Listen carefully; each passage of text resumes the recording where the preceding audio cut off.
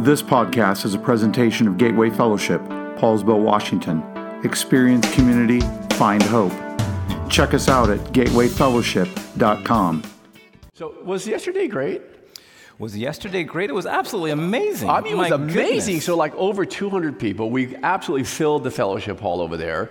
I guess 2 or 3 years ago, Tom Fismeyer shared with me, I've got a colleague, Dr. Carol Kaminsky, and she does this thing called Casket Empty. And so we began to introduce that, began to plan for it, and it was an incredible day. Yeah. We had people saying, like, I learned so much. Well, her ability to be able to capture and speak and share and offer information that you can kind of take is amazing. So, yeah, exactly. So we thought it would be good if she could speak today, right? How about that? That'd be awesome. That's a great idea, don't you think so? Dr. Carol Kaminsky, she's professor of Old Testament at Gordon Conwell, and she is here with us today. And I just invite you, get your Bibles out, whatever digital Bible, it doesn't make any difference. Get your note paper out, write on your neighbor's arm, whatever you need to do, because you're going to be blessed. Would you welcome to Gateway today, Dr. Carol Kaminsky, as she comes this morning.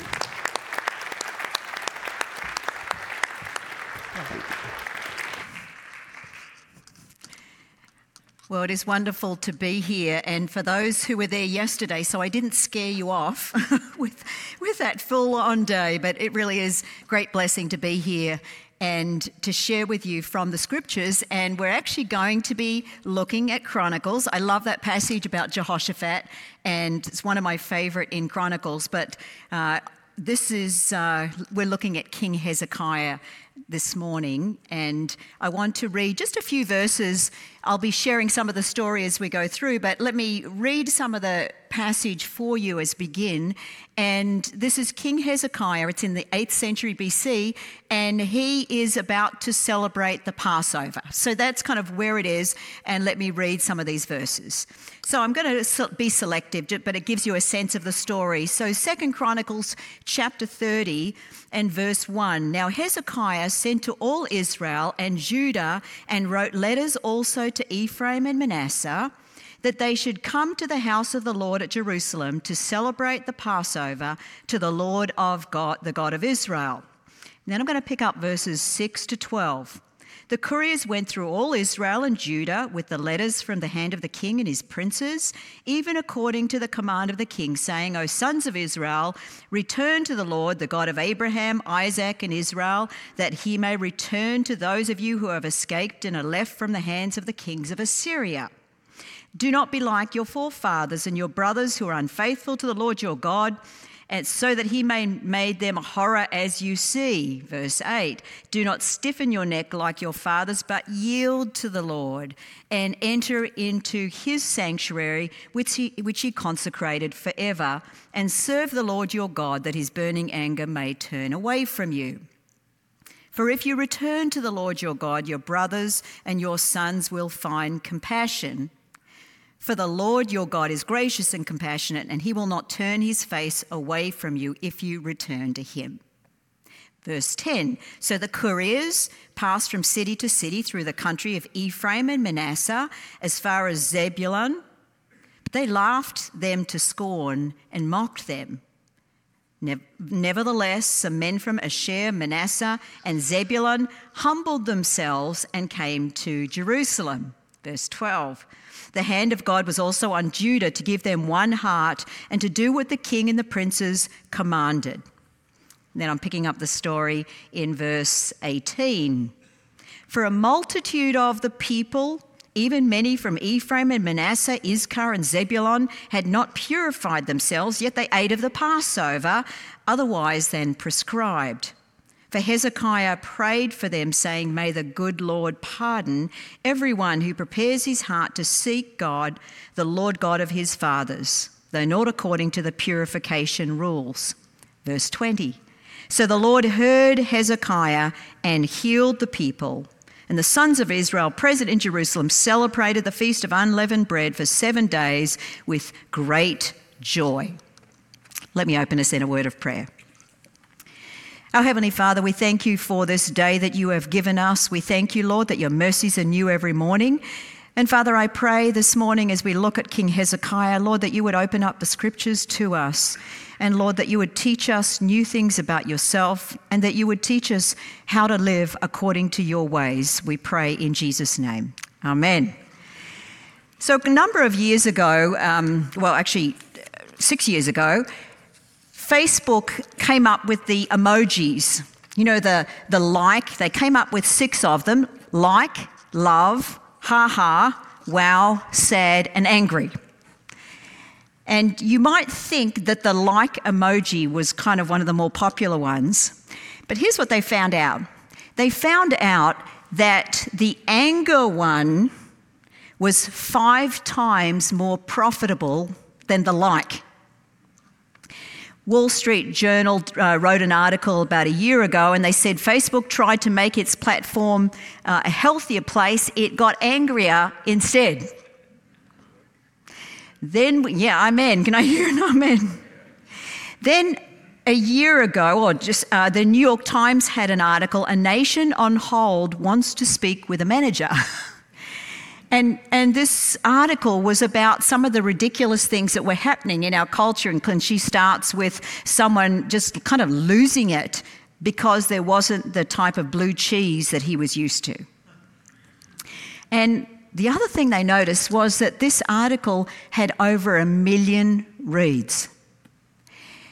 And they said, this is really hitting a nerve in our culture.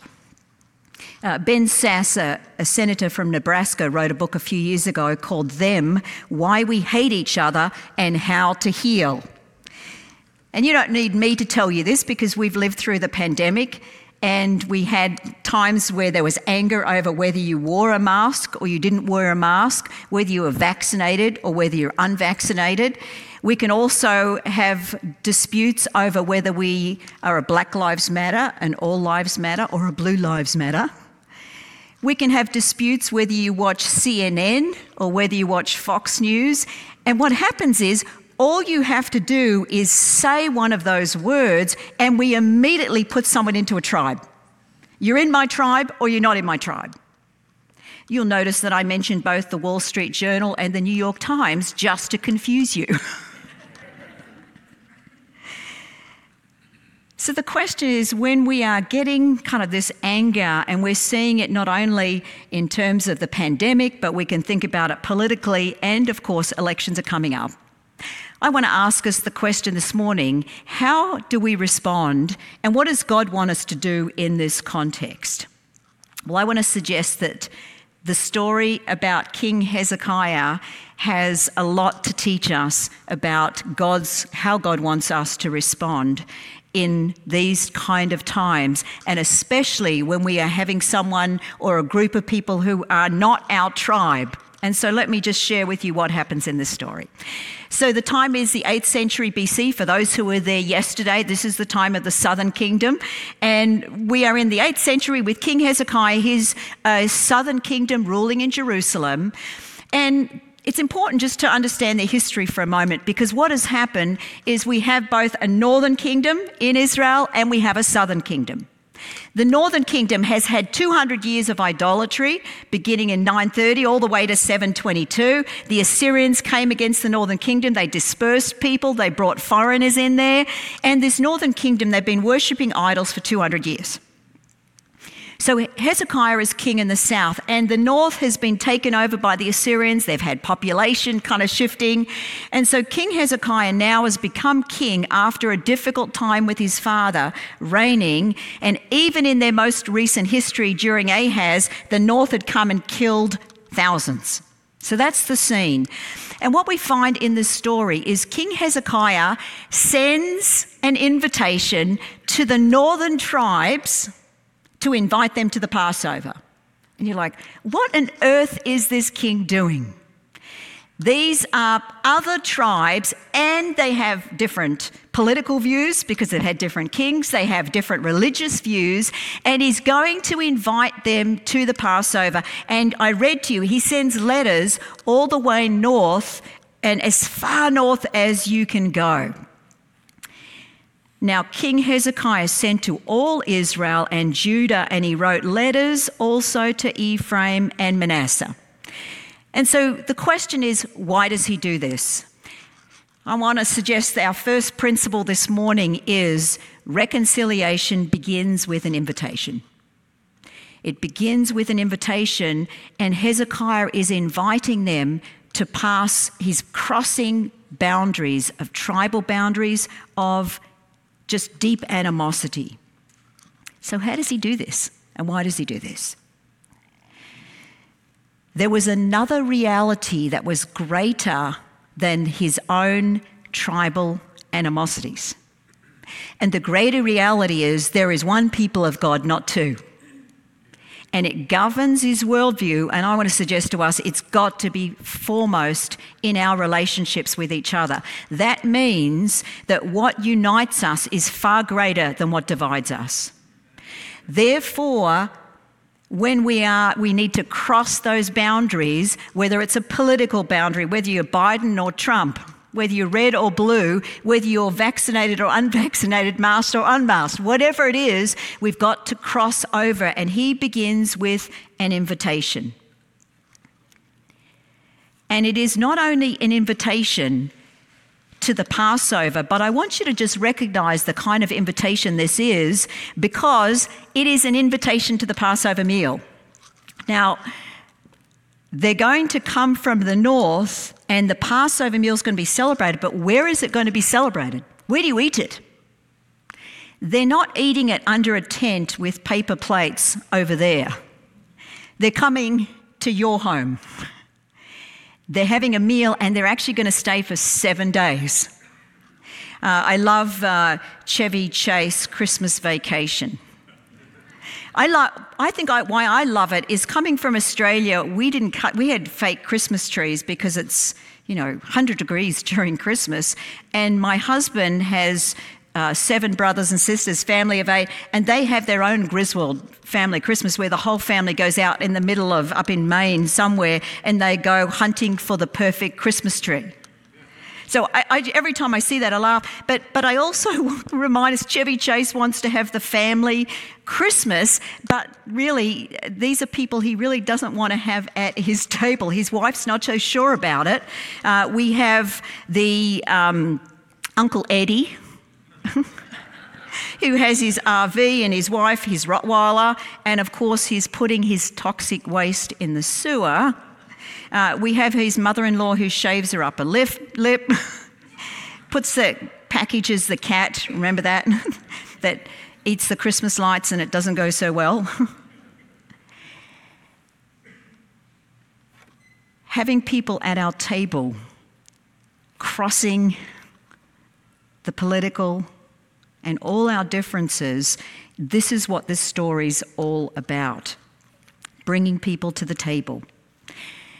And the second thing in this story is, not only are they going to invite them to come to the Passover, but the second principle I think we need to have this posture in our own lives is humbling ourselves. Because what you find here is he's going to tell them, the northerners, to humble themselves and to yield to the Lord. In verse 8 it says, "Now do not stiffen your neck like your forefathers, but yield to the Lord and enter his sanctuary." This word yield to the Lord is actually giving the hand to God, like yielding in this invitation. But the southerners also had to humble themselves to offer the invitation in the beginning. And this idea of humbling yourself, and it comes up in verse 11, it says, "Some of the men of Asher, Manasseh, and Zebulun humbled themselves." This is from the famous, well-known verse in Chronicles, "If my people who are called by my name will humble themselves." So that this act of humbling oneself, both parties had to do this when they sent out the invitation. When I was back in Australia, I have a sister who's 2 years older than me. We grew up with a single mum, so she was the one who was trying to sort out disputes that we had. And if we got into a major dispute, she would say, "Go to your room." Now, she didn't mean go to your rooms. We had to sit in the one room. And she'd say, "Go and sort it out." And we'd sit in the room and we'd be just like, for like 20 minutes. I mean, we'd wait it out. half an hour, and at some point we had to yield. And we had to humble ourselves, and it would start by saying, well, I didn't really mean it, and you just, well, and we'd negotiate. Humbling yourself, and in the posture of humbling yourself, the opposite is being stiff-necked, like that, stiff-necked. I'm not, no, I will not call that person up. No, I will not. That's stiff-necked. Humbling yourself is what the Northerners had to do, and the Southerners. Third thing we see in this story is in verse 12, we find is it says the hand of God was on Judah to give them one heart. And this is just quite remarkable because you're in a relationship and you're taking that initiative to be reconciled. It's hard. It's the hard work of these relationships when there's deep-rooted animosity or anger or hurt. But what I love about this is when the Northerners are coming into Jerusalem, imagine how they felt. Some of their history is that the parents had actually killed some of the Southerners.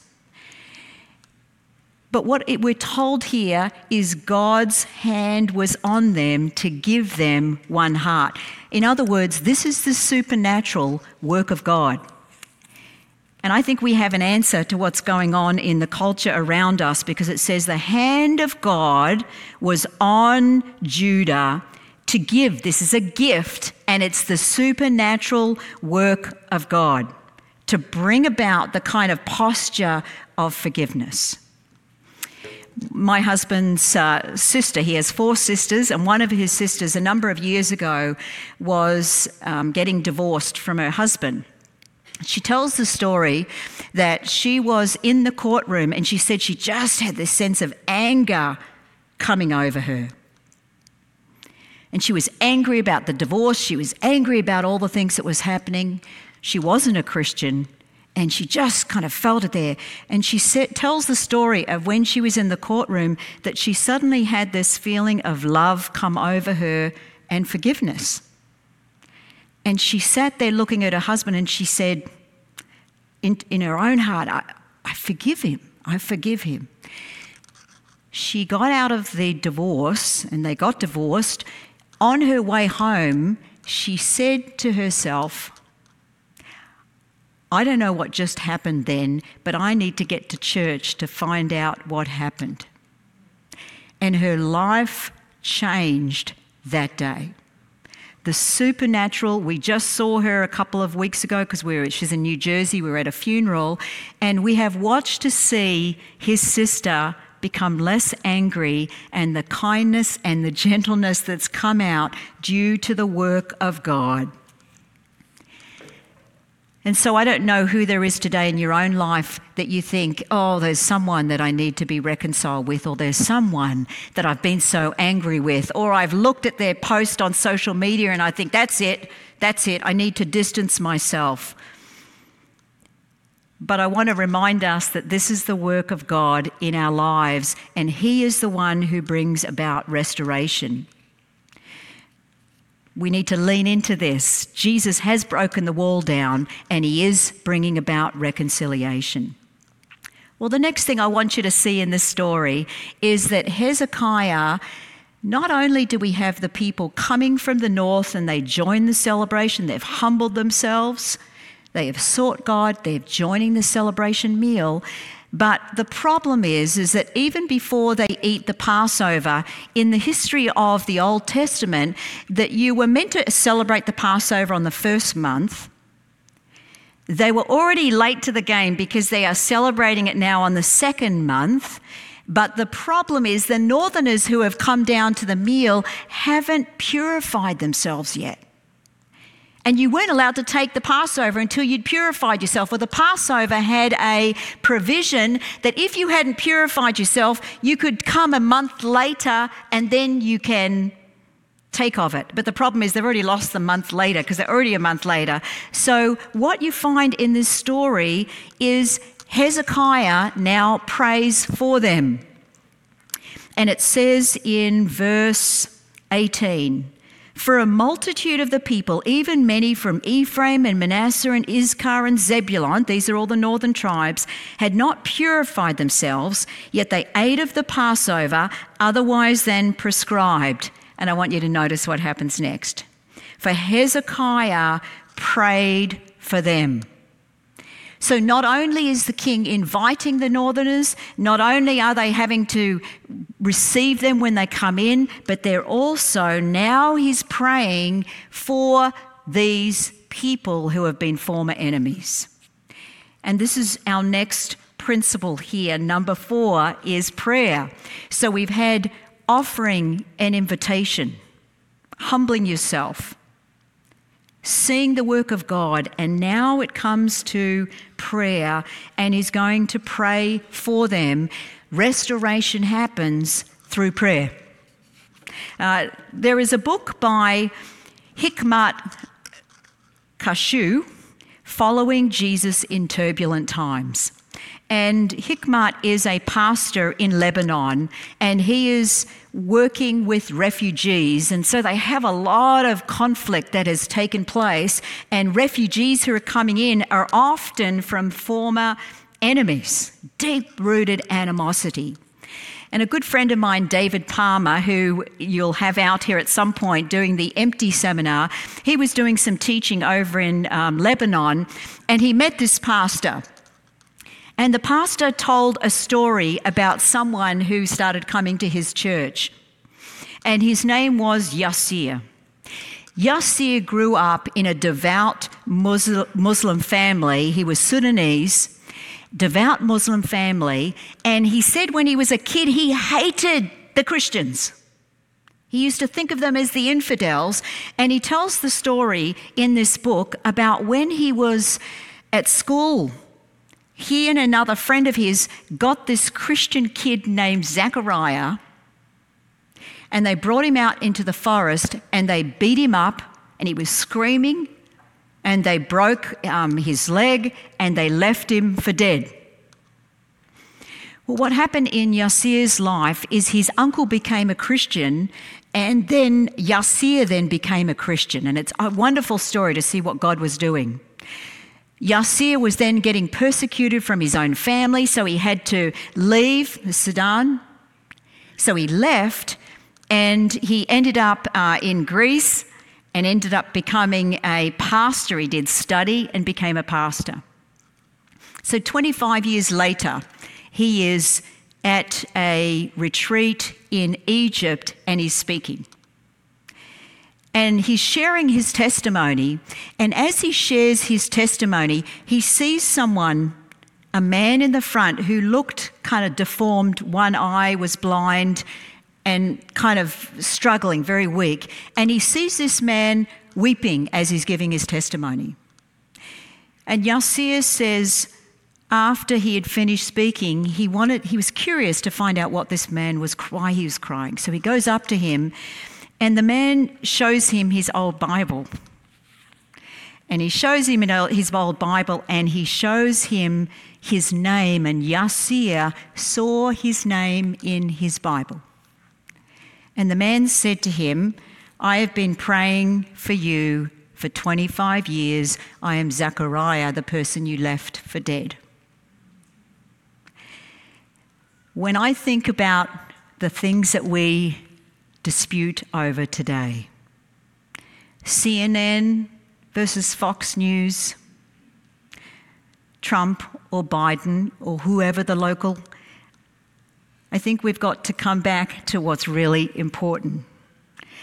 And these people in this church, in this refugee church, have got to deal with these issues day in, day out. Hezekiah prays for them, and he asks God to forgive them because they hadn't purified themselves. And then next point I want you to see as we go through the story. What else do we find? He says in verse 19, he said, may the good Lord pardon everyone who prepares his heart to seek God, the Lord God of his forefathers. And then this is what it says next. So the Lord heard Hezekiah, and he healed the people. And I just want you to see this healing and restoration that comes from God in this story. You see, this story about King Hezekiah, I mentioned that passage in 2 Chronicles 7:14. If my people who are called by my name will humble themselves and pray and seek my face, then I will hear, forgive, and heal. This is a commentary on that verse. All the vocabulary from that verse turn up in this passage. Often we want to pray, heal our land. But I want us to recognize that the land's going to be healed when God heals people. God heals people, and that's how the land is healed. And this is the hard work of reconciliation. And this is what we have to offer a world and a context in which we're living, where people are dividing and disputing over everything. We have an answer to those issues in the Christian community. Who do you long to see healed today? In your family? In your church community? In your relationships? And I'm not saying that this is a quick fix formula either. We all know, I mean, he was praying for him for 25 years. We know these things take time. And sometimes there isn't the full restoration. And so we've got to do it as much as we are able. I have a sister living in Australia, my only sister. We have been estranged for 3 years. I don't even know where she's living. I have 2 nieces there. Causes me great grief.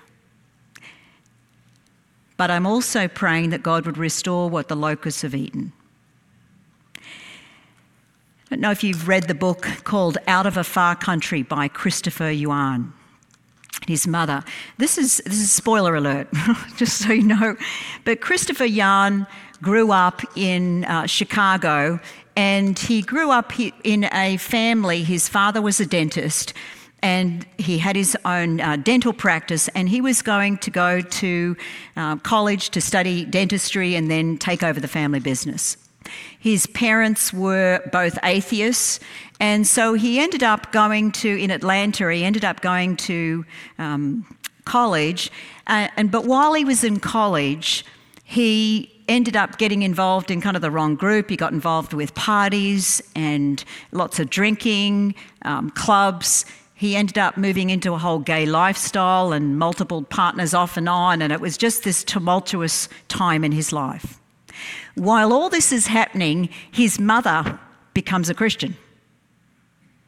And what she does is she decides to set up one of her bathrooms that no one used as a prayer closet. And in the book, you see pictures, you can Google it, Angela Yuan prayer closet, and she sets up her bathroom with stickers and long kind of sheets of paper with prayers. She's got her Bible in there. She's got a picture all in the bathroom. This was her prayer closet as she prayed for the reconciliation of her son, first to the Lord and to the family. And she did it for years. Well, while all this is going on in her life, and then her husband becomes a Christian, when all this is going on in her life, her son ends up getting involved in dealing of drugs, and he ends up in jail, 7-year prison sentence. He turns up in the cell on his own, and he talks about it being the worst time in his life. And while he's in this cell, there's a bed, there's a toilet, sink, and then there's this old cupboard. And he's sitting on his bed, and he sees some graffiti on the wall, and it says, "If you're bored, read Jeremiah 29:11." And he kind of starts rummaging through the cupboard, and there's old paper plates and trash in there, and he reaches in and he finds a Bible. And he reads Jeremiah 29:11, and he said, God started to stir in my heart that there was hope for me, that God had plans for my good and for my future. And he started reading his Bible, and he became a Christian, got involved in Bible studies while he was in prison. 7 years later, he's released from prison. His parents come and pick him up, and when they're driving him back to his home in Chicago, he gets towards the house and he sees a yellow ribbon tied outside. You may or may not be familiar with that song. "Tie a Yellow Ribbon Round the Old Oak Tree" was written about someone who was in prison, and the song was his sweetheart, if she put a yellow ribbon outside when he got out of prison, he knew that she would accept him. And he told the bus driver, "And if there's no yellow ribbon, just drive by." Well, Christopher knew that song, and as he approaches the house, he sees the yellow ribbon, and they have the music playing of the song, "Tie a Yellow Ribbon Round the Old Oak Tree." He goes inside and he sees over 100 yellow ribbons all over the house, people who had been praying for him. Mother and people from the church praying for him over here, and God at work over here and bringing those together. Christopher Young ended up going to Moody Bible College. He now is a professor at the Moody Bible Institute. Prayer. If my people who are called by my name will humble themselves and pray and seek my face, I will hear, and I will forgive, and I will heal the land. And so my prayer for us today is, I don't know who you have in your own life right now that you are longing to see restored. It may be a prodigal son or a daughter. It may be a prodigal mother or father or sister. But I want to encourage you to pray and to keep praying, because we work and we follow a God who answers prayer and he restores, and he can even put a Bible verse in a prison at that time to bring restoration. Let me close us in a word of prayer. Our Heavenly Father, we thank you for your promise that you have given in Chronicles, that if we come before you and we humble ourselves and we pray and we seek your face, thank you, Father, that you promise that you will hear and that you will forgive and you will heal. And Lord, I lift up these brothers and sisters here today, and I pray, Father, that you would bring restoration in those relationships where there's been struggles. And Lord, give them courage to keep on praying. And Father, I pray for anyone here who has never known you. Lord, I pray that you would stir their heart to pray and to find your forgiveness and to find your healing. And so we thank you, Jesus, for all that you do in each one of our lives and the restoration that you have brought about. And we thank you and we praise you. Amen. Amen. Thank you so much. Amen. I want to ask you a question in just a moment. The worship team's coming out and we're going to stand. We'll close in worship. But we've often talked about life is just filled with next steps, right? It's just the next step. It's the next step. And so what I want to ask you this morning is to consider, if you find yourself in this place that Carol talked about, what's your next step? What's the next step? Is it an invitation, perhaps? Is your next step prayer, committing this relationship, whatever it is, to prayer? Is that your next step? Or is it your posture? Is it humility? Just what's your next step? And I'm going to just invite us as we stand together. Would you do that right now and to join us together at home? Let's just offer that to the Lord. Let's be people of prayer, but let's also be people of next steps. Whatever God is calling us in our heart, in our lives. You know, we often talk about Gateway being a place where we can experience community and find hope. And the only thing we have to offer is Jesus, yes? That's the only thing. And to open up our hearts to Him, and then to follow Him. Follow His leading, allow His Spirit to speak to us. So I just invite us to do so today as we sing together. What's our next step?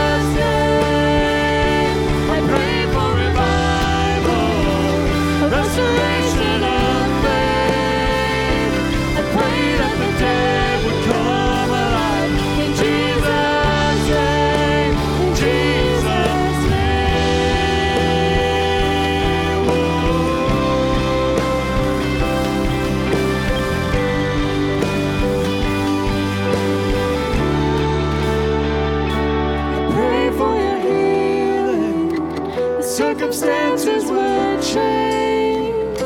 I pray that the fear inside would flee. In Jesus' name, I pray that the praise